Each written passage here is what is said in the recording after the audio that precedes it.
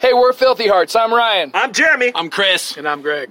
And you're listening to Punks and Pubs Podcast. This next song you're about to hear is off of our record Beyond Repair, which is out on Hidden Home Records. It's called Friends, Strangers, and the Mystery of the Bar Tab. Check it out.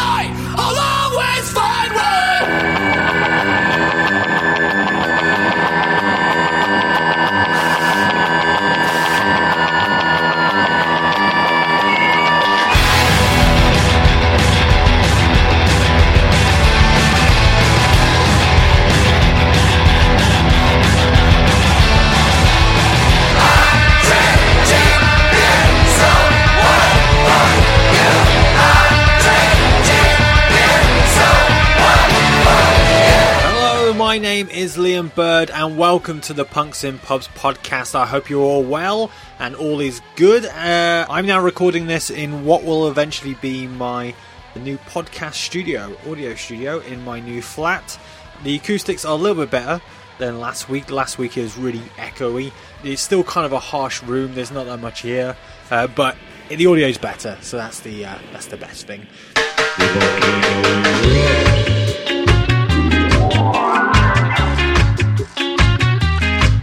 So, festival season is on its way, and if you've already got your Christmas decorations up, you are a fucking madman, and you will stab someone in your lifetime, and that's just a fact. The reason I'm bringing up Christmas is because a few weeks back, I recorded our Christmas special with a guy from a band that I've loved all my life, and most of their records are the soundtrack to my youth, so I'm very excited for you guys to all hear that. But that's in a few weeks. I want to talk about the episode you're about to hear now. I went and sat down with Goldfinger's Charlie Paulson and New Found Glory and sometimes Goldfinger drummer Cyrus Berlucchi. I got his name right this time. You will hear it in the audio. I fuck it up massively, even though we start our chat talking about how to pronounce Cyrus's last name, doing it spectacularly wrong, and feeling like a bit of a cunt. Anyway, the chat took place in September in the world-famous Brixton Academy, and the room that we were in, the acoustics were not great, so apologies for that in advance. Your ears will adapt. They're amazing things. Apologies. So what did we talk about? Well, you will hear about what it was like to grow up in LA around punk in the 80s, and how if you want to learn the drums, learn to play the piano first. Charlie talks about staying clean in a world of drinks and drugs, and opens up about leaving the band after Stomping Ground and why he came back. Cyrus reveals his love for Goldfinger, that you can't underestimate how much this guy really loved Goldfinger. He used to listen to it growing up, so you'll hear about that. And also Cyrus kind of reveals that his passion one day, he wants to be a radio DJ. I've asked him if he ever wants to present an episode of Punks and Pubs, he can have an episode on me. There's also chat about acting, ex-bandmates, and Goldfinger's appearance on the Conan O'Brien chat show, as well as some other stuff. I'll be back after this chat to explain how you can sponsor the podcast for free, just like the Filthy Hearts did at the top of the show. But that's then, and this is now. People, I give to you episode 46 with myself, Charlie, and Cyrus. Enjoy.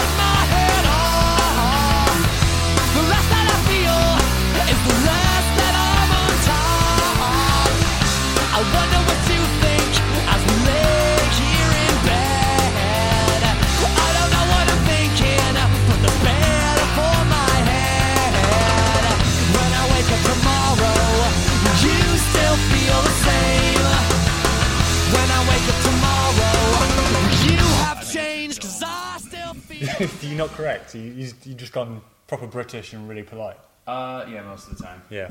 It's just not worth the fucking hassle. No, but it's your name though, isn't it? So it's like you want to get people to get it right. Yeah, but look, I didn't pick it or whatever. You know, it picked me. So it's a cool fucking name. It's a cool name, but it's not. It's tricky. So Baluki. Yeah, Baluki. Nobody can ever understand me over the phone. They always think my name is Troy. What? Charlie. Troy? Charlie. Troy. Charlie. Paulson. Troy Folsom. Yeah, fine. Let's go with that. We'll just have that. If you just want to put the mic where actually you feel comfortable, just so I can get you. Check. Cool. All right, then let's start then. So we are in the Brixton Academy, up in the top bit. Whereabouts? I didn't even know. This place is like a fucking maze, isn't it? When you're walking around. We've discovered that every O2 venue in this country is a fucking maze. I think they were all insane asylums at one point and designed to keep people in. So the voice you can hear there is Charlie Paulson, and then next to him you will hear his voice in 2 seconds. 2. And that is Cyrus Bulaki. But I've done it wrong. Fuck, we just spoke about it. It's and then fine. No, it's not fine, man. It's not Baluki. fine. Baluki. So you would know mainly Cyrus from Newfound Glory, the drummer of Newfound Glory, but he's here today drumming for Goldfinger. That is correct. Coming in, playing in Charlie's Sandbox. I mean, how is that? Well, I mean, this is amazing. Goldfinger is a band that I literally saw a bunch of times before I was even in Newfound Glory, just as a fan, and learned about them when they pretty much, right after they first started, and they first got to Florida from California. So you're talking mid-'90s, and had been a fan ever since. And I got the call a few years ago on a whim, a couple days' notice, to play a show in South Florida with them with no rehearsal. Mm-hmm. And to date, we pretty much still have yet to rehearse, but this band is, it's a dream for me to be able to share the stage with some of these amazing musicians playing songs that I literally grew up on, but still, to this day they hold their weight. And these shows are amazing, especially this tour is so fun.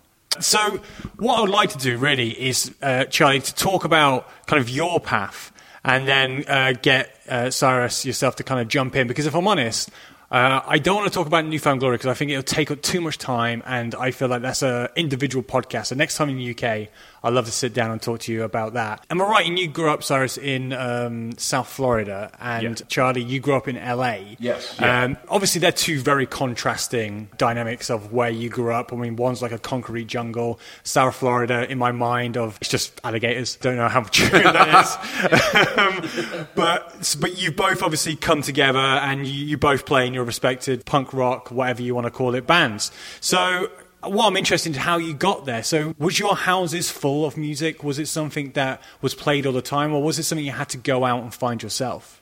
No, I grew up surrounded by music. I grew up in a military household. Okay. It was very strict. However, my father definitely, it's almost like he had two personalities, and one of them loved music. And in my house, I mean, I grew up in the 70s, so there was always something on the turntable. Johnny Cash, the Beatles, Jimi Hendrix. So yeah, I grew up, thank God, listening to real music. You know what I mean? Because I have friends that their first introduction to music would have been like when they were well into junior high or high school, and it would have been something random. You know what I mean? Like I know people whose first favorite band ever was Mr. Bungle. Now, I don't know how you develop a love affair with music starting there. Not that there's anything wrong with that band, but they're so fucking hyper-specific. Do you know what I mean? But I mean, like I said, I grew up with everything from the Rolling Stones to Motown. You know what I mean? So I've heard you say before that Motown's like your number one jam. 100%. Like you just love it. What is it about Motown that just gets you? It's perfect music. Those musicians were some of the finest that ever lived. Those songs are like universally. I don't care if you are, a fucking in the gutter crass punk, or if you are fucking Boris Johnson. You can relate with Motown songs.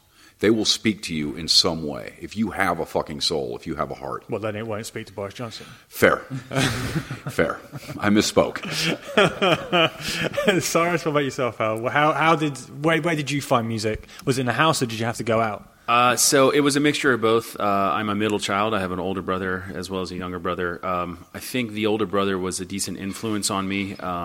He would have gotten into music before I did, and it wasn't necessarily a musical household, although my father was a heart surgeon, so he wasn't out there, doing crazy, just like rocking out to all this music. He also wasn't born in America, but he had a very fond appreciation for classical music and always had that on. I think it was a calming thing for him. That's awesome. Yeah, and I think I actually developed a very good sense of just music in general, even kind of a theory type thing from listening to classical music. And my parents told me at an early age we had like a church organ or something that we bought from a thrift store, and I would always mess around on that. And so I think I kind of got into music more from that side, actually playing or trying to. As a guitar player? Actually, well, yeah. I started as a guitar player as, in bands and stuff, but before that, even on keyboard, and I really took an affinity to like learning about music. And then as far as like actually getting into and enjoying music, I grew up in the 80s, and for me, I think it was a little more of the mass media because MTV was around. Yeah. So it was what I saw as opposed to just what I heard first. We had the radio and stuff, but as opposed to Charlie, it wasn't music on turntables. If it was, my father, again, classical music, maybe he loved like putting on Argentinian, some like tango stuff and trying to get my mom to dance or something. Yeah, I mean, awesome. and being a drummer now, I look back, so maybe I got some kind of rhythmic sense from there. But it was a lot of the mass media. So it was, your Michael Jacksons of the 80s and a lot of the pop music.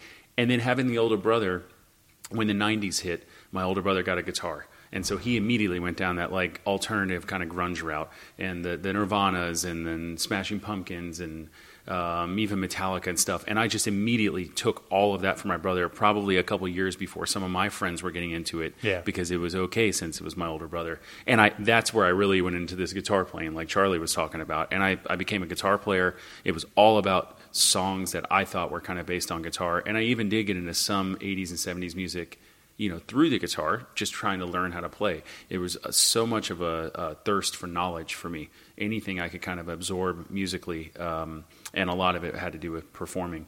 And your brother is quite open to sharing with you, because little brothers can be like, fuck you don't understand, this isn't mine. No, what I did is just made sure he didn't know about it at first. So I borrowed the guitar whenever he would leave the house, and I would, borrow his tapes or CDs or whatever he had whenever he left the house. And then slowly but surely, I think he understood that I at least was on the same level as him musically, and we could kind of appreciate it. For the little while, I wasn't cool no matter what I did in his eyes. But then, you're both getting in high school, and it's okay because his friends like me, and I can play guitar just as good as he can, and we all try to jam and all that kind of stuff. Do you still play piano? Like, do you still read music? Totally. Read music, and, most of the groups that I've been, New Found Glory and all that kind of stuff, people do look to me because theory-wise, I just have a better or different understanding of it than them, and it definitely helps me as a drummer. A lot of people ask me that kind of stuff, I'm learning how to play drums, what should I do? And I immediately push them almost away from the drums and say, go to something like a piano, because that kind of understanding of music is more universal than any other instrument. It really is very visual, and learning that as like a basics. Well, it's the whole picture. Yeah. You're looking at an entire house as opposed to starting with the wiring or the plumbing, which is essentially what each instrument is. You know what I mean? You have the wiring, the plumbing, the roofing, all that shit, whereas a piano is the whole picture. Yeah. Yep. And less confusing in the sense you have a guitar, somebody says play a C, there's like 4 different spots on the neck. You could play that same note. On a piano, it's the one note, and that's it. And so that's where I think the visual thing comes, and it can apply to any other instrument or almost any genre of music, I believe. So, Charlie, being, I don't know if you like this term, but army brat is something that kids in the UK 100%, yeah. So, being an army brat, you're obviously jumping around place to place a lot. Yeah. How did you find, then, the friends that had kind of the same taste in music? Or was it something that you were keeping kind of isolated to yourself, and it's just something you play to your own? I was an army brat, but then I was also a child abductee. Okay. When I was 3 or 4, my mom caught my father and the neighbor. And so he packed us up in the middle of the night and took off and told my mom if she ever tried to find me, he'd kill her. So that is relevant because we were hiding out a lot. So I didn't have a lot of friends in the early stages of my life. So I didn't have people to share things with, you know what I mean? And but to what Cyrus was saying about the older brother, that figure in your life is so fucking important. I don't have an older brother, so for me, it was like the kid down the street that could already play guitar that was a couple years older than me, or it was the cool chick at the record store that worked at the record store. You know, I'm 13 and she's 16, and so I just think she knows everything. And I go in there and I'm like, is this band cool? When's this record coming out? What do you like? Do you know what I mean?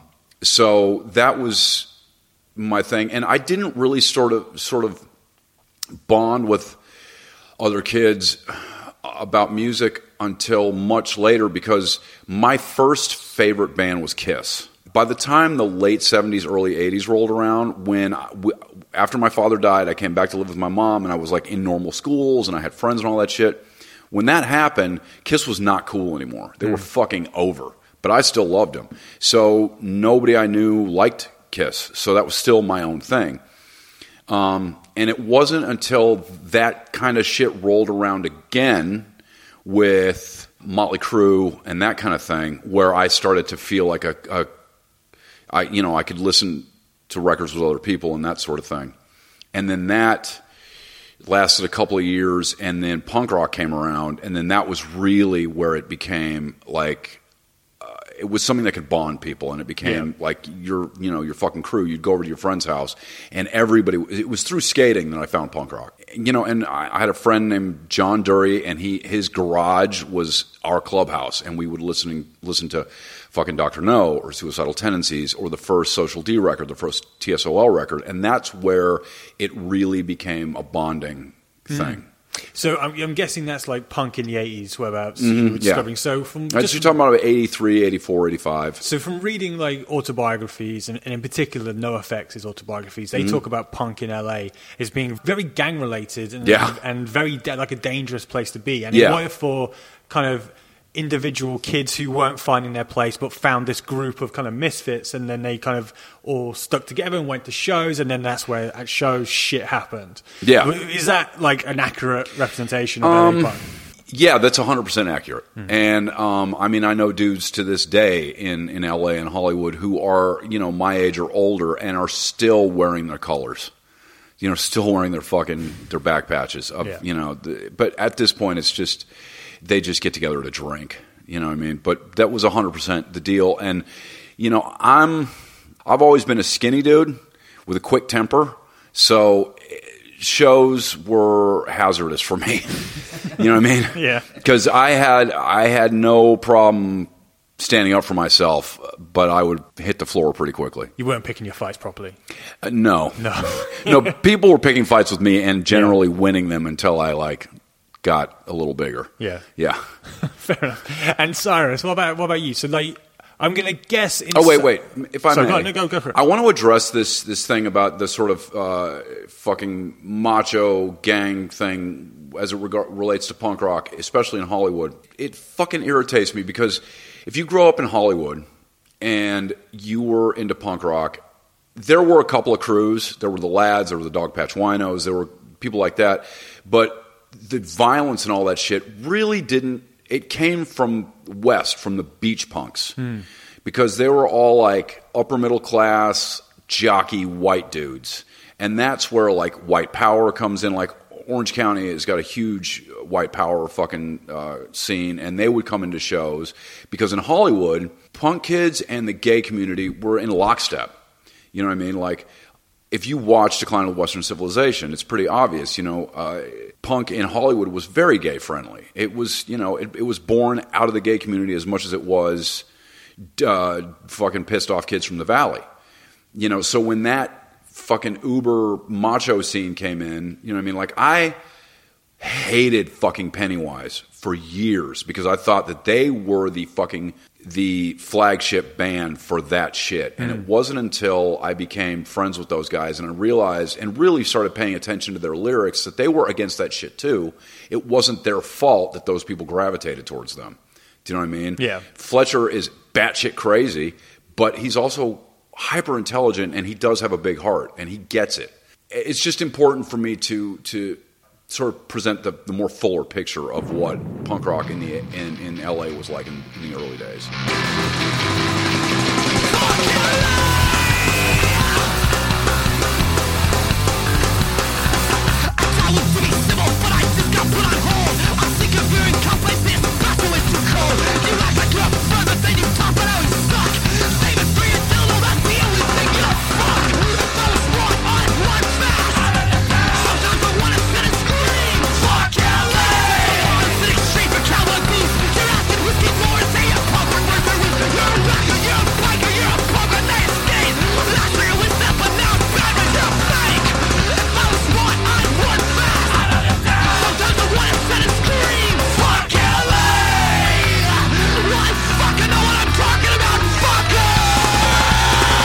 So, Cyrus, I mean, it kind of touches on that then. So did the kind of the myth of LA punk rock make its way over to Florida? And was that for you like the place that punk music was? Or were you more gravitated towards New York punk? Or was it like an Orange County kind of punk rock scene going on? Actually, no, Orange County's California, isn't it? Can I rephrase it? Because I know Cyrus. Yeah, go for it, man. Yeah. A little bit now. Did the Jerks and the Adolescents and maybe later the Ramones and the Dead Boys, did any of that shit land with you? If it did, it wasn't in the same way, and maybe because it was so far removed, you know, location-wise and stuff like that. And generationally. Yeah, well, I was about to say, I mean, you shift everything here, fast forward a little while, and so, you know, when people are discovering this music, it's maybe discovering more of just the music and less of the whole cause behind it, because, you know, you're listening to stuff that might have come affected by our surroundings, you know. Totally. And for the listener, I'm 10 years older than Cyrus, so that definitely plays into this. Yes. And now that you said that, so shift 10 years, you know, and so things are a little bit more removed. I guarantee you that around the same time in the early 80s, there probably was scenes in South Florida like that. I don't know if the like punk community would have been established as fast, because it did seem to grow out of the New York, the LA areas like that. I grew up in Hollywood, Florida, the other Hollywood, the Hollywood nobody ever knows about, right? And it's suburbs. Yeah. And so, you know, for us, punk and kind of any music you were into is just the music you were into. And so our scenes were just people gathering. We had, you know, clubhouses or whatever, like, you know, places that we would all gather. We had shows we would go to, but we would all gravitate over music, and it really wasn't so much of the scene. Maybe a little bit like that. So the like surf punk stuff, or for us, this would be now early 90s. So it's like the skate and surf stuff, like the stuff that was on skate videos, or, you know, like the Fat Record stuff, things like that, Epitaph bands. Those things we could all bond over because, yes, we could go to the beach and surf. Yes, kids could skate, right? But as far as the politics and stuff like that, I don't know if we had, you know, so much of that movement, or at least it just didn't last as long in South Florida because it wasn't really a hotbed for that stuff, because we were kids in the suburbs, you know, growing up in these kind of normal lives, not being, I guess, affected so much by things that were happening in the Northeast or out West or stuff like that. So were bands rolling through Hollywood then? Like, or was it an occasional once every couple of weeks? Or South Florida's music scene, I think, was strong. Yeah. In the early 90s, I feel like South Florida was a spot to play. There were plenty of venues for people to play, big, small, anywhere in between, and we would get national acts. Unfortunately, I feel like in the past 10 years, people don't play South Florida as much, and they go to like Orlando and then stop. It's kind of a central point for the state, only a few hours drive from South Florida. But yeah, I mean, we would get bands all the time, so that was a thing to do. You would go to these shows on weekends. We would have ska nights like every Friday night it was called The Edge at the time. That's where I saw you guys for the first time. I think it was you guys and Real Big Fish together. So yeah, I mean, it was a thing to do. Or we would go to people's houses. Somebody, oh yeah, I just got this Epitaph sampler, or I just got this new skate video. You got to check this out. You had your one friend that was a super cool guy that had the old VW Bug that his dad gave him, and he was like the surfer guy, and he would introduce us to a whole bunch of stuff. And so that's where my band came out of. And then also, if you're talking about kind of the mid 90s, that's when I think punk music had already started shifting, and you started having not only the Fat Records and kind of the skate surf punk stuff there, but this new emo movement was coming. And so I know that's probably a whole other podcast and all that stuff, but you got to understand that for me, that's where my kind of introduction to all of this was. I had to hear about it and then go backwards. Yeah. To be honest, the first time I heard Goldfinger was by seeing the Here in Your Bedroom video on MTV. And then, you know, being like, wait a second, let me get this record. And then you hear this record and it's awesome. And then you go realize that a band like The Offspring, which had a radio single that didn't sound anything like this, you go get Smash the Record and the rest of the record sounds like this, you know? And so I kind of did a little bit of backtracking, but only to realize that, wow, this has been going on a lot longer. I wish I would have known about this even earlier and let me just dive in. So when was your like come to Jesus moment with punk or ska? Like, was it going to a show, or was it listening to an album that you discovered? I think it was going to shows, because listening to records it was fun. It was great. I honestly was not a surfer. I didn't really skate. I wasn't like coordinated, so I didn't really skate much. And the music was good. Dude, you move all four limbs while sitting down. While sitting down. But yeah, you know, listening to the music, sometimes I almost got confused, thinking that certain things like a record would sound the same. I remember hearing Face to Face for the first time and being like, cool, that's 17 of the same song. I didn't have like an appreciation for it, but then going to concerts. And so going to these ska nights, or even like I remember going on my first Warped Tour and just being blown away. It was like 97 or something. And just so many bands. And that's where you could really see the differences and, you know, notice how huge the scene was and how fun it can be to kind of be immersed in that. So for yourself, Charlie, I've heard in interviews where you spoke about just going down the strip and watching like Red Hot Chili Peppers, and you're just thinking, well, they're amazing. I mean, for you in LA, there must be like kind of like London. There's several bands on a night, and so therefore sometimes you can be a bit underappreciated when bands do roll in. Were you going to shows constantly, or was it just something that you would go to when you could? Because I know, if I understand right, you also used to tech as well. So like you used to do that and then go and watch a show at the same time? Fuck, there's a lot to unpack in that question. Okay, so you mentioned the Peppers, and I think it's important to dig into that a little bit because what they were and what they are night and fucking day. Around that time in the late 80s or in the early 90s, the scene was like there was a lot of the hair metal bands, and I'm not going to shit on that because I like a lot of those bands. A lot of those guitar players were really influential on me. You know, Slash is still a fucking monster and important, and Guns N' Roses and John Feldman fucking hates when I say this, but we're really tied in with the punk rock scene in LA. He refuses to believe that, but it's true. While that Sunset Strip thing was happening, there was like this sort of thing that was more in East Hollywood and downtown and more of the shady or more dangerous parts of LA.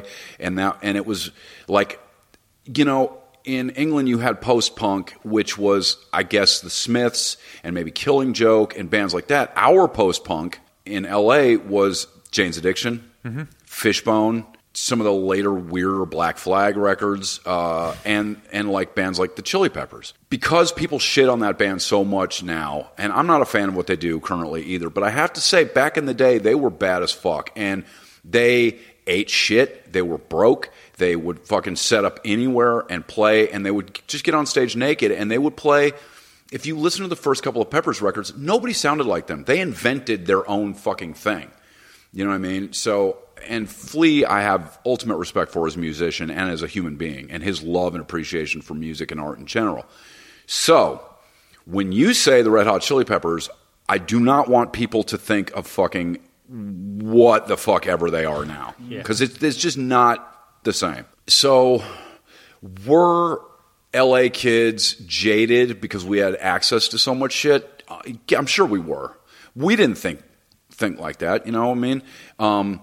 If a band we liked was playing, we were fucking stoked, and we were all underage, and we were all broke. So we knew these buildings because we grew up breaking into them and skating around them and whatever. So we knew how to break into the hotel downtown where Club Scream was. You know what I mean? And we could break in and we could go see, you know, Jane's Addiction. We were, you know, we were fucking pumped. You know what I mean? Or Slayer or fucking whoever. Do you know what I mean? I think it's also a thing that's different about LA than most places, especially at that time, was you could be into alternative bands or whatever. You could listen to fucking Susie and the Banshees and Bauhaus and that sort of shit, and listen to Slayer, you know what I mean, and listen to Suicidal Tendencies. It was all cool. You know what I mean? You know what I mean? As long as you weren't listening to fucking corporate MTV shit, which is, I know as a member of Goldfinger, it's ironic for me to say that, but you know, alternative music actually meant alternative music back then. Trying to find what my music should be, like your own authority. I have my own teachers, don't ever need your help. But they don't relate yourself, public saying for yourself. No matter what you say, no matter what I play, if I want to play metal, that's alright with me. I don't care if it's not alright with you, 'cause it's alright with me. I don't care if it's not alright with you, 'cause it's alright with me. I don't care if it's not alright with you, 'cause it's alright with me. I don't give a fuck if it's not okay, it's alright with me. I don't care if it's not alright with you, 'cause it's alright with me. Really, it's just music after all.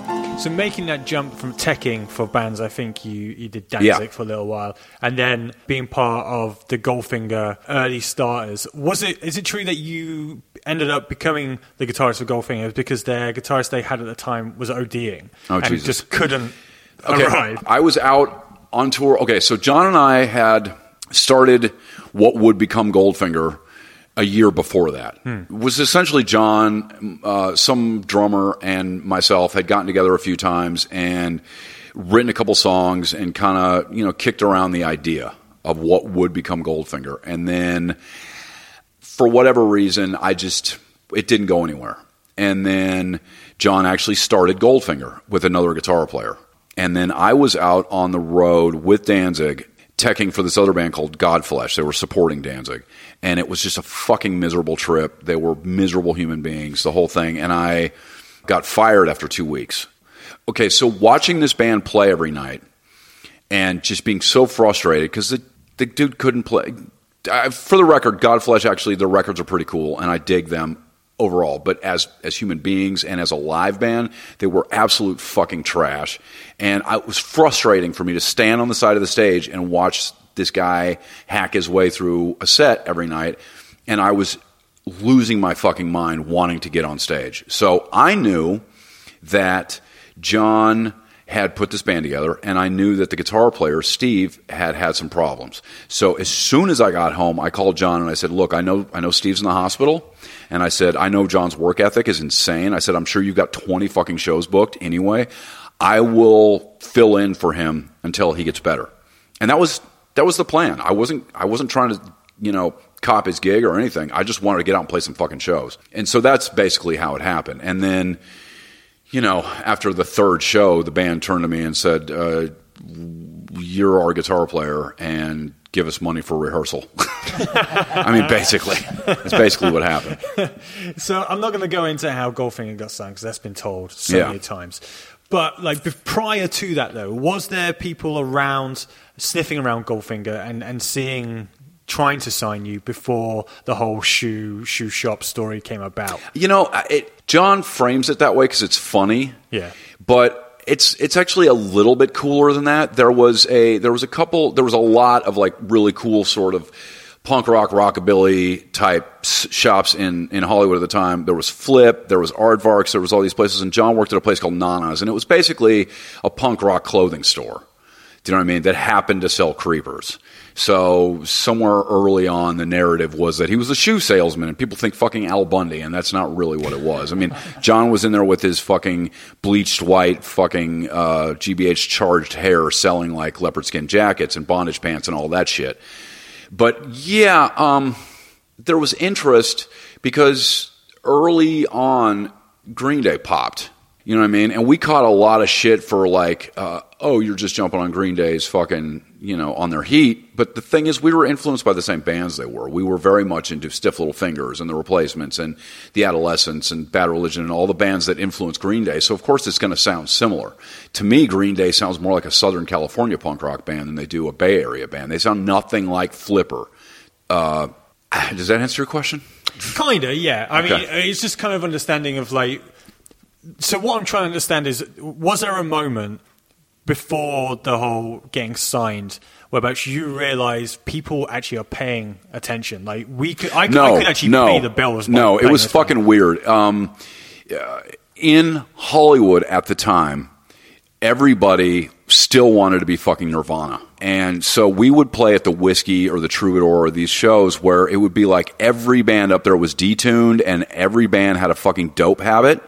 And we're getting up there in our fucking, Fred Perry's and whatever, and flying 4 feet off the stage the whole night, playing at warp speed, and we didn't fit in at all. And it wasn't until the Skeletones and Buck 09 and bands like that took an interest in us and started putting us on shows that we found our audience. Yeah.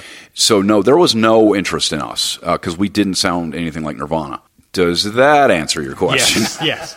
So here in your bedroom Cyrus was talking about it earlier. It was starting to get a lot of radio play, and then you released your self-title, and then it just kind of blew up. It seems that you were on the road on MTV. I'm going to ask you a question in a second about Conan. You were playing TV and stuff like that, and for yourself in particular, because it's well known that you were homeless for a period, and then you joined the band.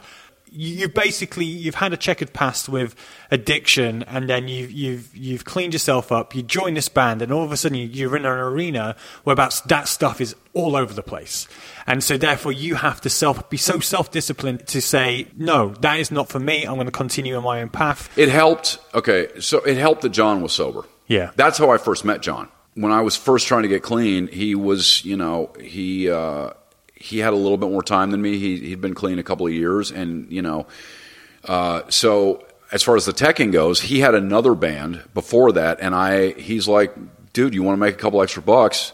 I was literally living on the street. Come work for my band.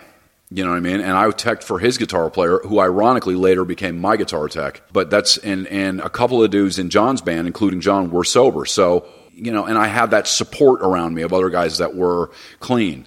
And, they just were so fucking confident and cool, and then they'd get on stage and crush it without taking a drink or anything. It made it very clear to me that it was possible. Yeah. That my heroes growing up were fucking Stiv Bators and Keith Richards and Ace Frehley and all these like professional fuck-ups. So it was easy for me to see the other side of the coin, that you can be clean and fucking throw down. Do you know what I mean? That your art does not have to be married to your addiction. And coming from that kind of street background to all of a sudden having this path of maybe we can do this for like a living, right? Were you more appreciative of that? No, because I'm still an alcoholic and an addict, and that means that there's this saying in my secret society. If you sober up a fucking horse thief, you've got a sober horse thief. You are who you are. And a lot of times, alcohol and drugs are medication. And if you take somebody's medication away, the symptoms get worse. So I was out of my fucking mind, angry and miserable and unhappy. And I was also very young. And I didn't appreciate what Goldfinger, I didn't appreciate what the opportunity I had at the time. I was just mad all the time. And in fact, the reason I'm in this room right now and the reason I'm playing with Goldfinger again is because it had taken me a long fucking time not to make that realization, but to realize that for the other three guys in Goldfinger and everybody around us, I was a fucking asshole. And I knew that. And I had long since come to that realization, but it dawned on me, and sometimes quickly, sometimes slowly, that I had never acknowledged this and apologized to those guys. And John and I hadn't spoken in 5 years, and he randomly, right around the time that I sort of had this fucking realization, he out of nowhere texted me, "Hey man, do you want to get coffee?" And I was like, okay, that's fucking creepy. So I'm like, yeah, in fact I do. So we got together and we hung out and we had lunch or whatever. And I said, hey, man, by the way, I don't think I've ever fucking acknowledged this, but I was a fucking nightmare, pain in the ass, and I'm really sorry that you had to put up with my fucking attitude. Do you know what I mean? And that was part of the sort of rebuilding of our friendship that led to me coming back out on the road with the band. Can I just add one thing? Yeah, go for it. This is amazing for me also because even though obviously being a fan and knowing a lot about Goldfinger myself, I don't know a lot of this stuff because you and I, this is the first tour that we're doing together. Yeah. So, we've clicked very, very quickly musically on stage and even off stage.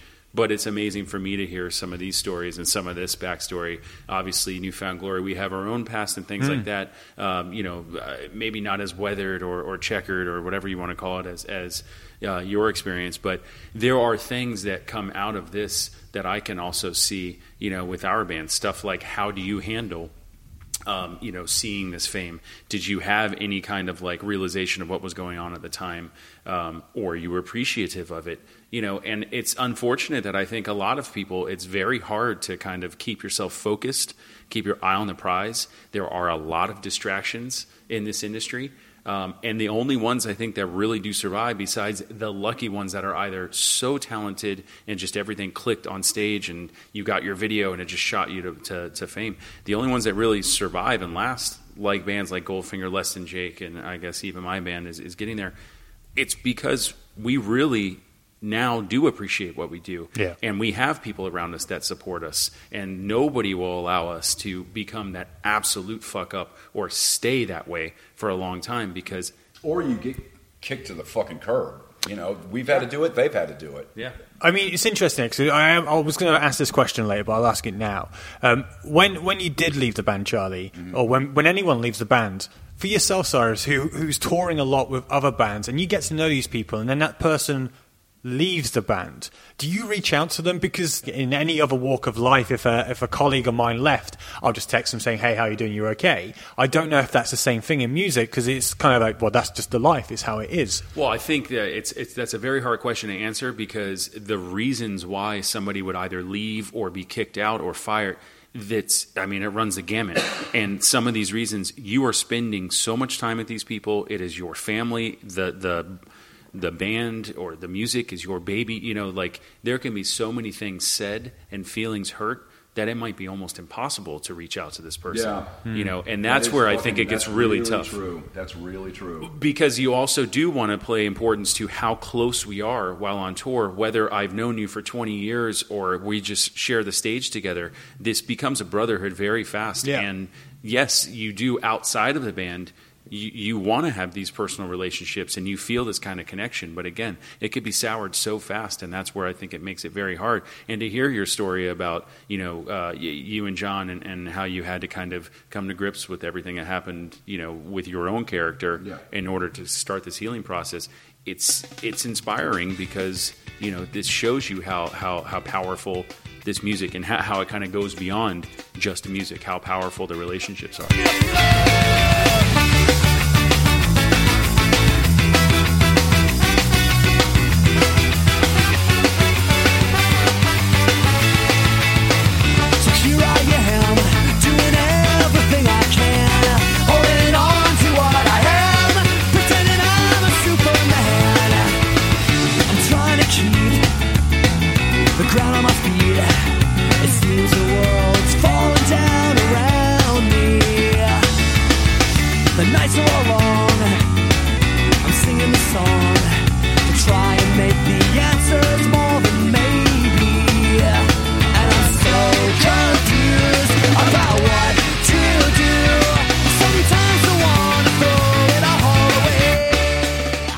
I spoke about Conan earlier. So you were playing Conan in '96, I think.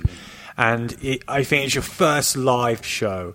And you can clearly national live TV appearance. Yeah, that's probably right. And you can clearly see you're all very excited and you're jumping around. And then Conan comes along and does his link.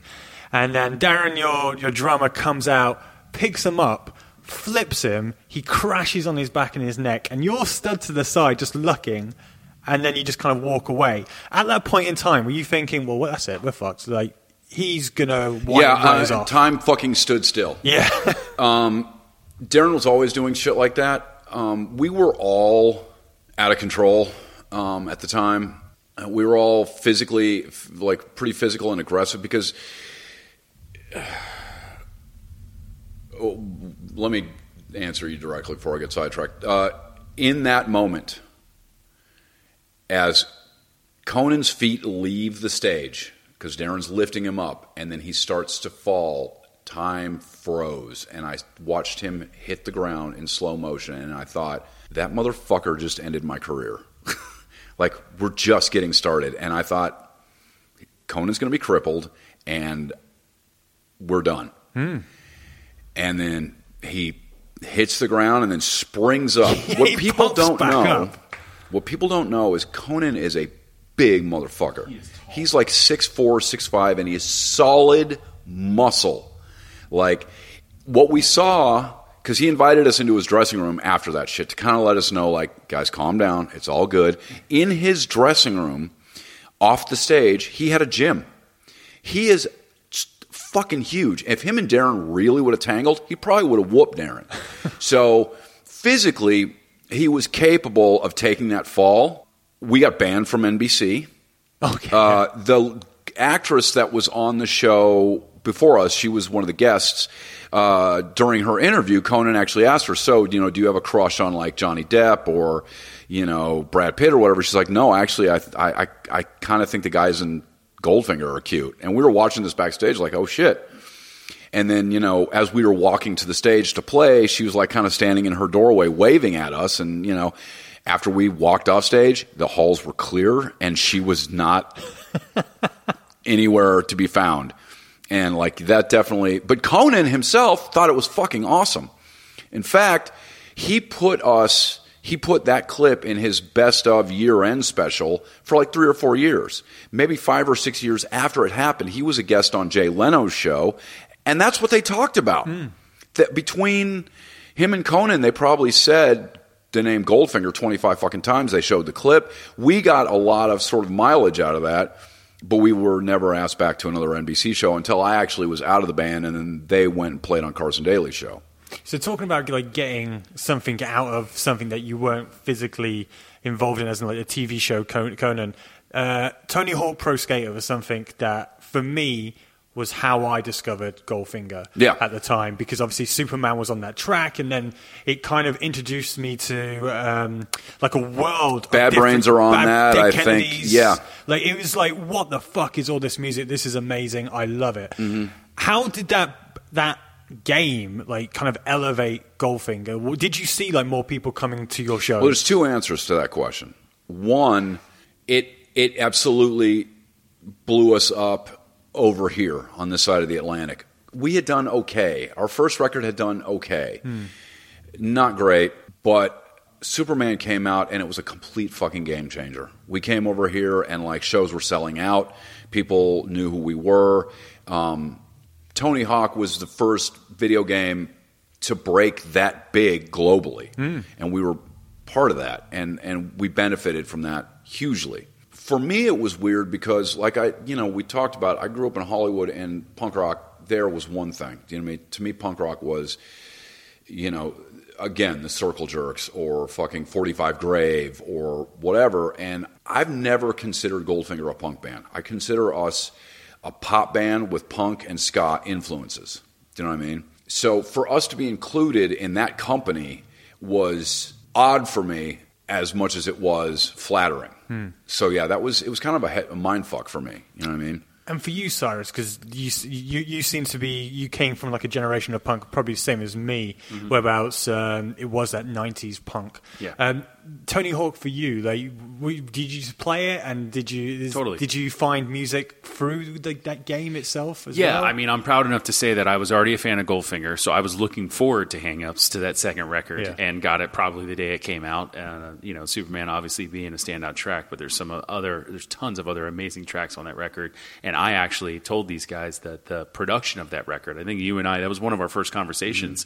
I told Charlie that the sound of that record for me was very unique at that time, because everything kind of punk related in the early 90s, especially, again, these Fat Records and Epitaph Band, they all started sounding the same. Was the Fat Sound, wasn't it? Yeah, the Fat Sound was these triggered drums. Everybody was playing the fast punk rock beat, and that was kind of it, and then Hang Ups comes out, and it doesn't even sound anything like your first record either. Just tones were different. Everything was different about that. So it stands its own still to this day, I think, for that. And I have a lot of appreciation for that. But yeah, I learned of a lot of bands through things like Tony Hawk. And, again, just there were different areas of media that I think Green Day was one of the first bands to really bring punk to this commercial kind of scene. Obviously, that was an influence on New Found Glory. And then even seeing bands like Goldfinger a few years before us, and some of these the Bad Religions got a little bit of MTV play, stuff like that. It made it possible for us. We were able to look at these bands and say, okay, we can just be regular dudes that can start a band and hopefully one day get on the TV. And, it didn't seem so far-fetched anymore, because I think the one thing about a lot of these punk bands that was cool was it wasn't, especially, I guess, coming out of the 80s, where the hair metal movement did start getting very glamorous, right? And it was people that if you looked at them, my parents would never want me to be, especially my dad. He was very proper. So you're not going to have long hair. You're not going to dress in leather pants with no shirt on or whatever. And then some of these bands, they really do kind of look a little more normal. I know that everybody had their time where, maybe they try to push the boundaries, or just punk in general. Mohawks and all that shit. Yeah. But what he's talking about is like bands like Bad Religion and NoFX always looked like a punk rock band, but us to an extent, and we had a lot of tattoos, but other than that, we looked fairly like every other, skater or surfer in fucking every neighborhood, It was becoming, I think, a little more commonplace, and it was being less associated with like criminal acts and more associated with things like skateboarding or surfing. So I think it was a little more okay for our parents to let us go to punk shows, or let us go, listen with our friends to go listen to this music, or go to the store to buy another record or something like that. Interestingly, you said about Hang Up sounding different from the self-titled. I mean, for me, the biggest change of sound was Stomping Ground, because for me, it was a lot more heavier, a lot more faster. I understand this is kind of like the beginning of the end for you, Charlie, where you were like, you don't want to do that again, I'm out. Oh, God. I was always the odd man out in Goldfinger, and like I said, I never really completely appreciated what we had. So if you have that as a foundation psychologically, and then John at the time was taking more and more control of the band from a creative aspect, and from business, financial, everything. He was clearly shifting towards he wanted to. It was less of a partnership, you know what I mean? And I just had fucking had it, you know what I mean? So essentially, yeah, I mean, we had a conversation before we went to make Open Your Eyes where the band basically accused me of forcing them to make a metal record with Stomping Ground. and that essentially they were in not so many words letting me know that my contributions would not be welcome on this record. And at the same time, we had signed with a new label, so business was being sorted out, and that was also starting to skew against my interests. And so I was just like, fuck this, peace. You know what I mean? That's essentially what happened.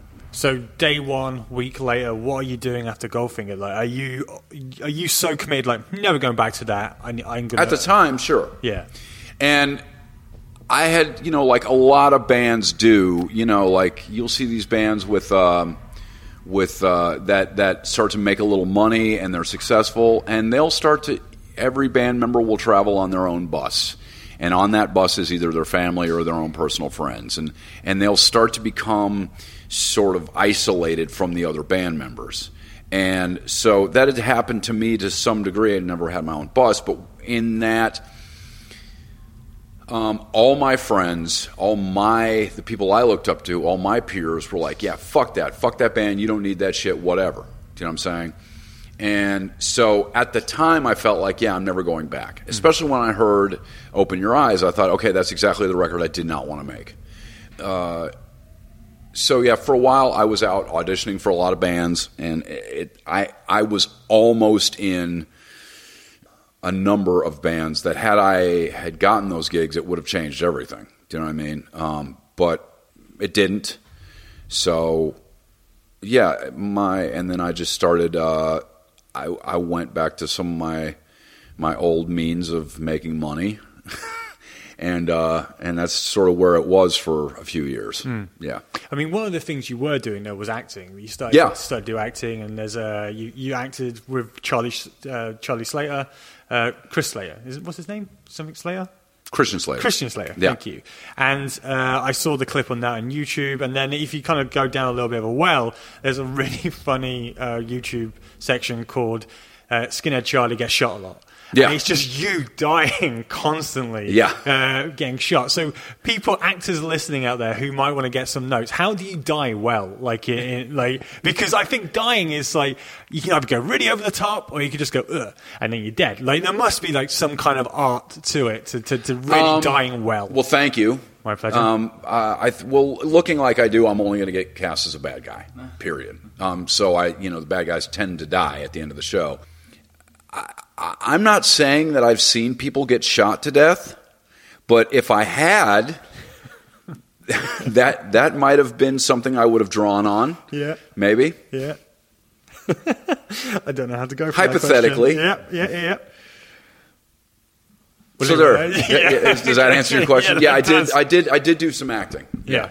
So how did you find out? Did you think, well, okay, Goldfinger didn't work out. Okay, I can tell you exactly how I found that. This was even before Goldfinger. I was at a show. I was out front.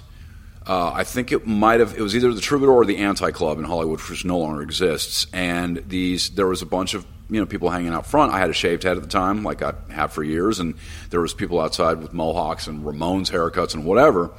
And this really sort of dorky couple of people walked up to us, and they literally had a clipboard, and they said, "Hey, we're shooting a movie. Do you guys want to be in a movie?" And we were like, everybody said, "Fuck you!" And they said, "It's $70 a day, and we'll feed you." And we said, "Yes, we will be in your movie."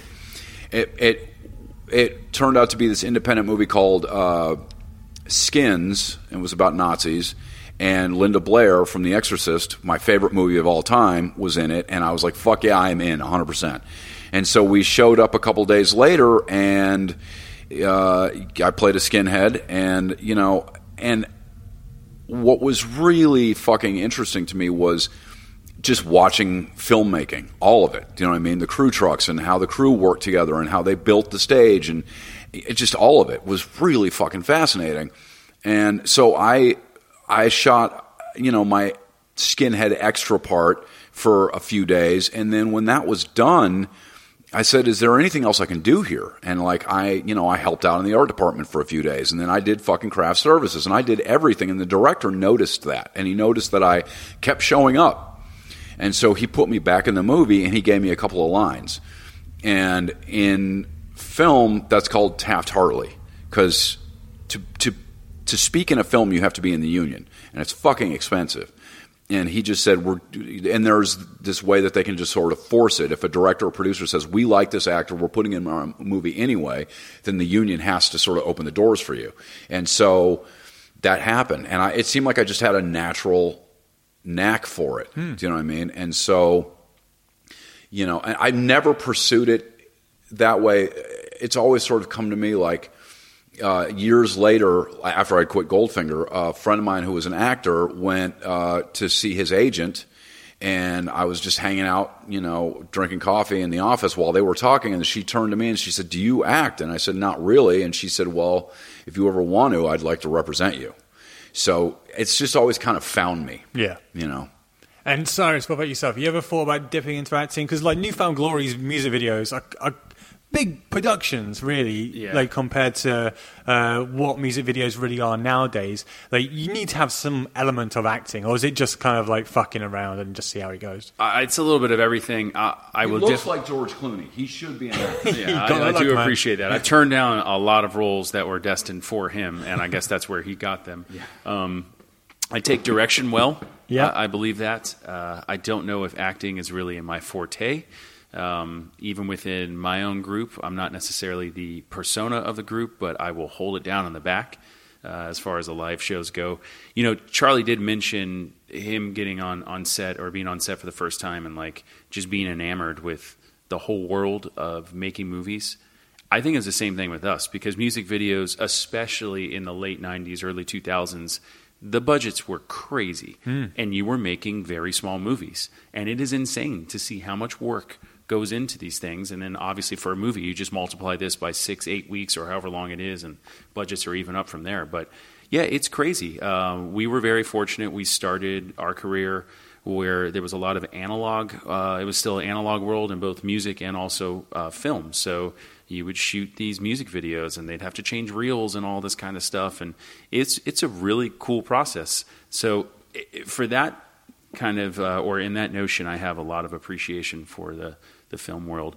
I don't think I would go into that world. I actually am very interested in the radio world. Okay. And I kind of would like to get into that more. Have you talked to Phil about it? I have spoken to Phil about that, yeah. So Phil, who plays guitar in Goldfinger, he does a morning radio show in St. Louis where he is, and he's been doing that for years. And he has a really cool story about how he actually got that radio show. But even myself, things like doing liners, I love doing that for radio. And again, I think I take direction well. So it's fun. It's fun to branch out when you get into the arts in any form. I'm just going to quickly check your tour manager, and you both. Food? Are we getting food? Okay. That might be. Do you need us? Well, they're going to kick us out in 10 minutes from this room. Oh, okay, cool. Okay, good to know. It was too good to use the entire day. There is a pool table and a skylight in here. As you would say, posh. Well, yeah. Yeah. I mean, it's clean. 10 minutes left. Let's kind of jump this forward then. So, for you, Cyrus, you've come in to drum for Goldfinger. This might be the most fucking dumbest question, but for yourself, because there's been a couple of drummers before who have kind of imprinted their sound and their drumming techniques. Yeah.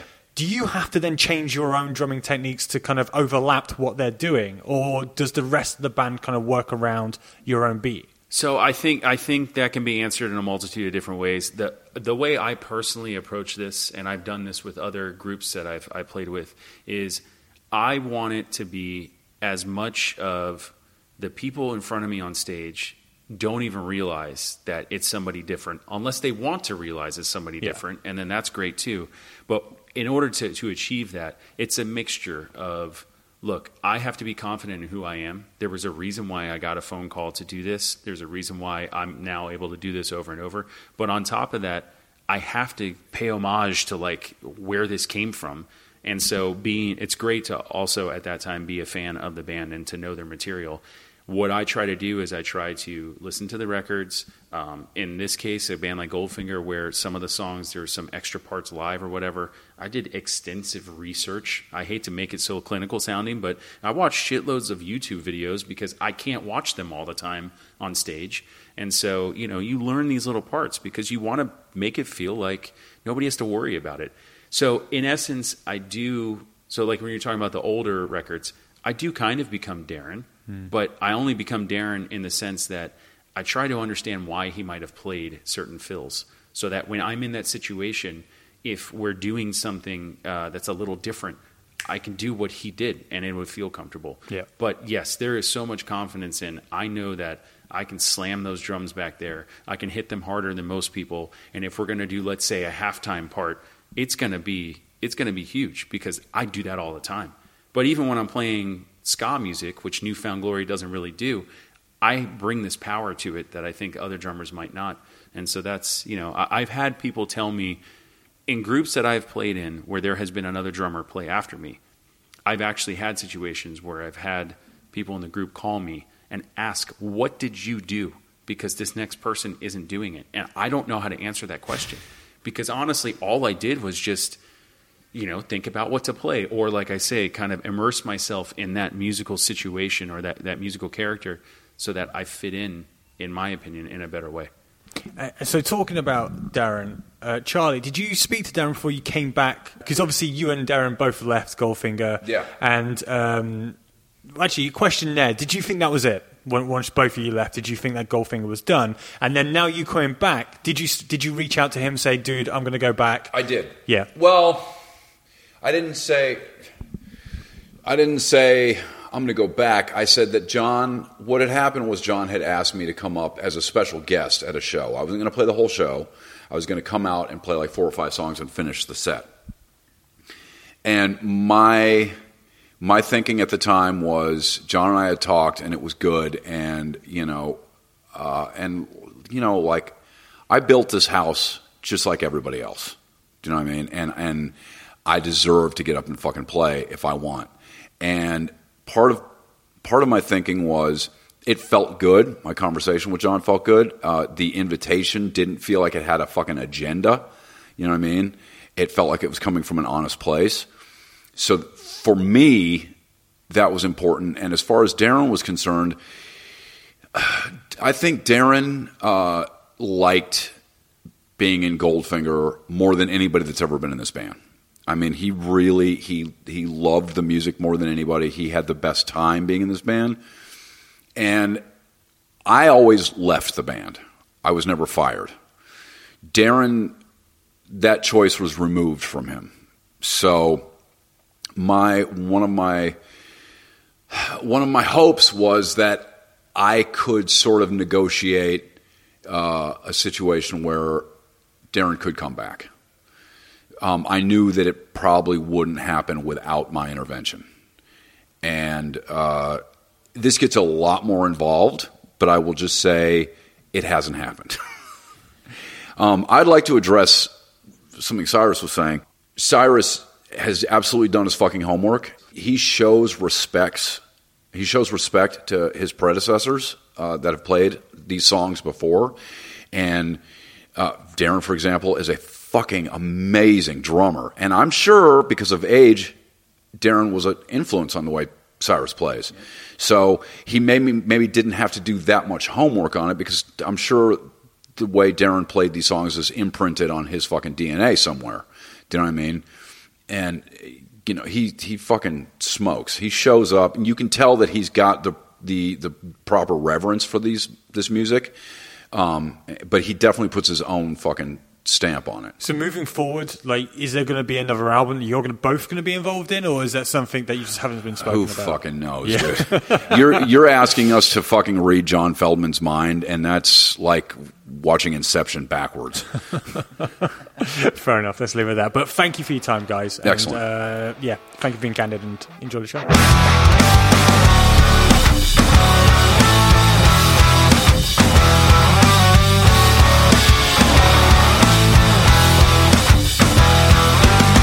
You've been talking to yourself again. You haven't figured out you're your only friend. You've been fighting with yourself again. It's time to give up. Brush your teeth, comb your hair, what's left of it. Write a song, see a show, stay relevant.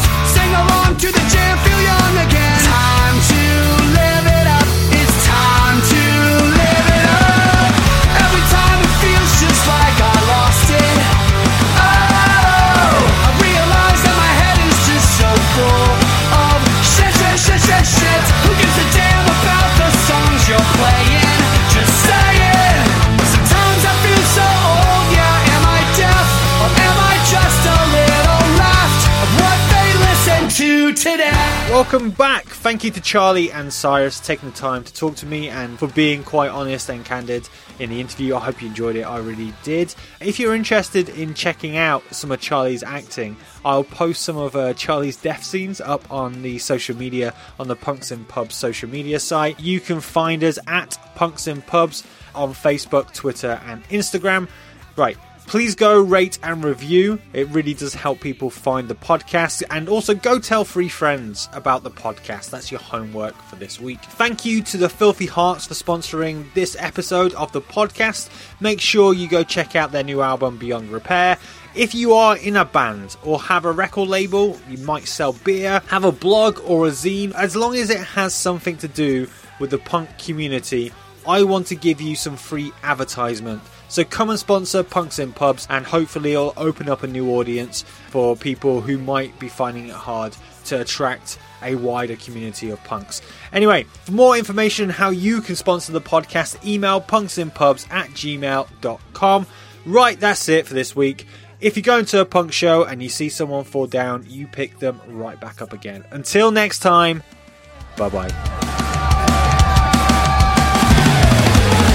Every time it feels just like I lost it. Oh, I realize that my head is just so full of shit. Who gives a damn about the songs you're playing? Just say it. Sometimes I feel so old, yeah. Am I deaf or am I just a little left of what they listen to today?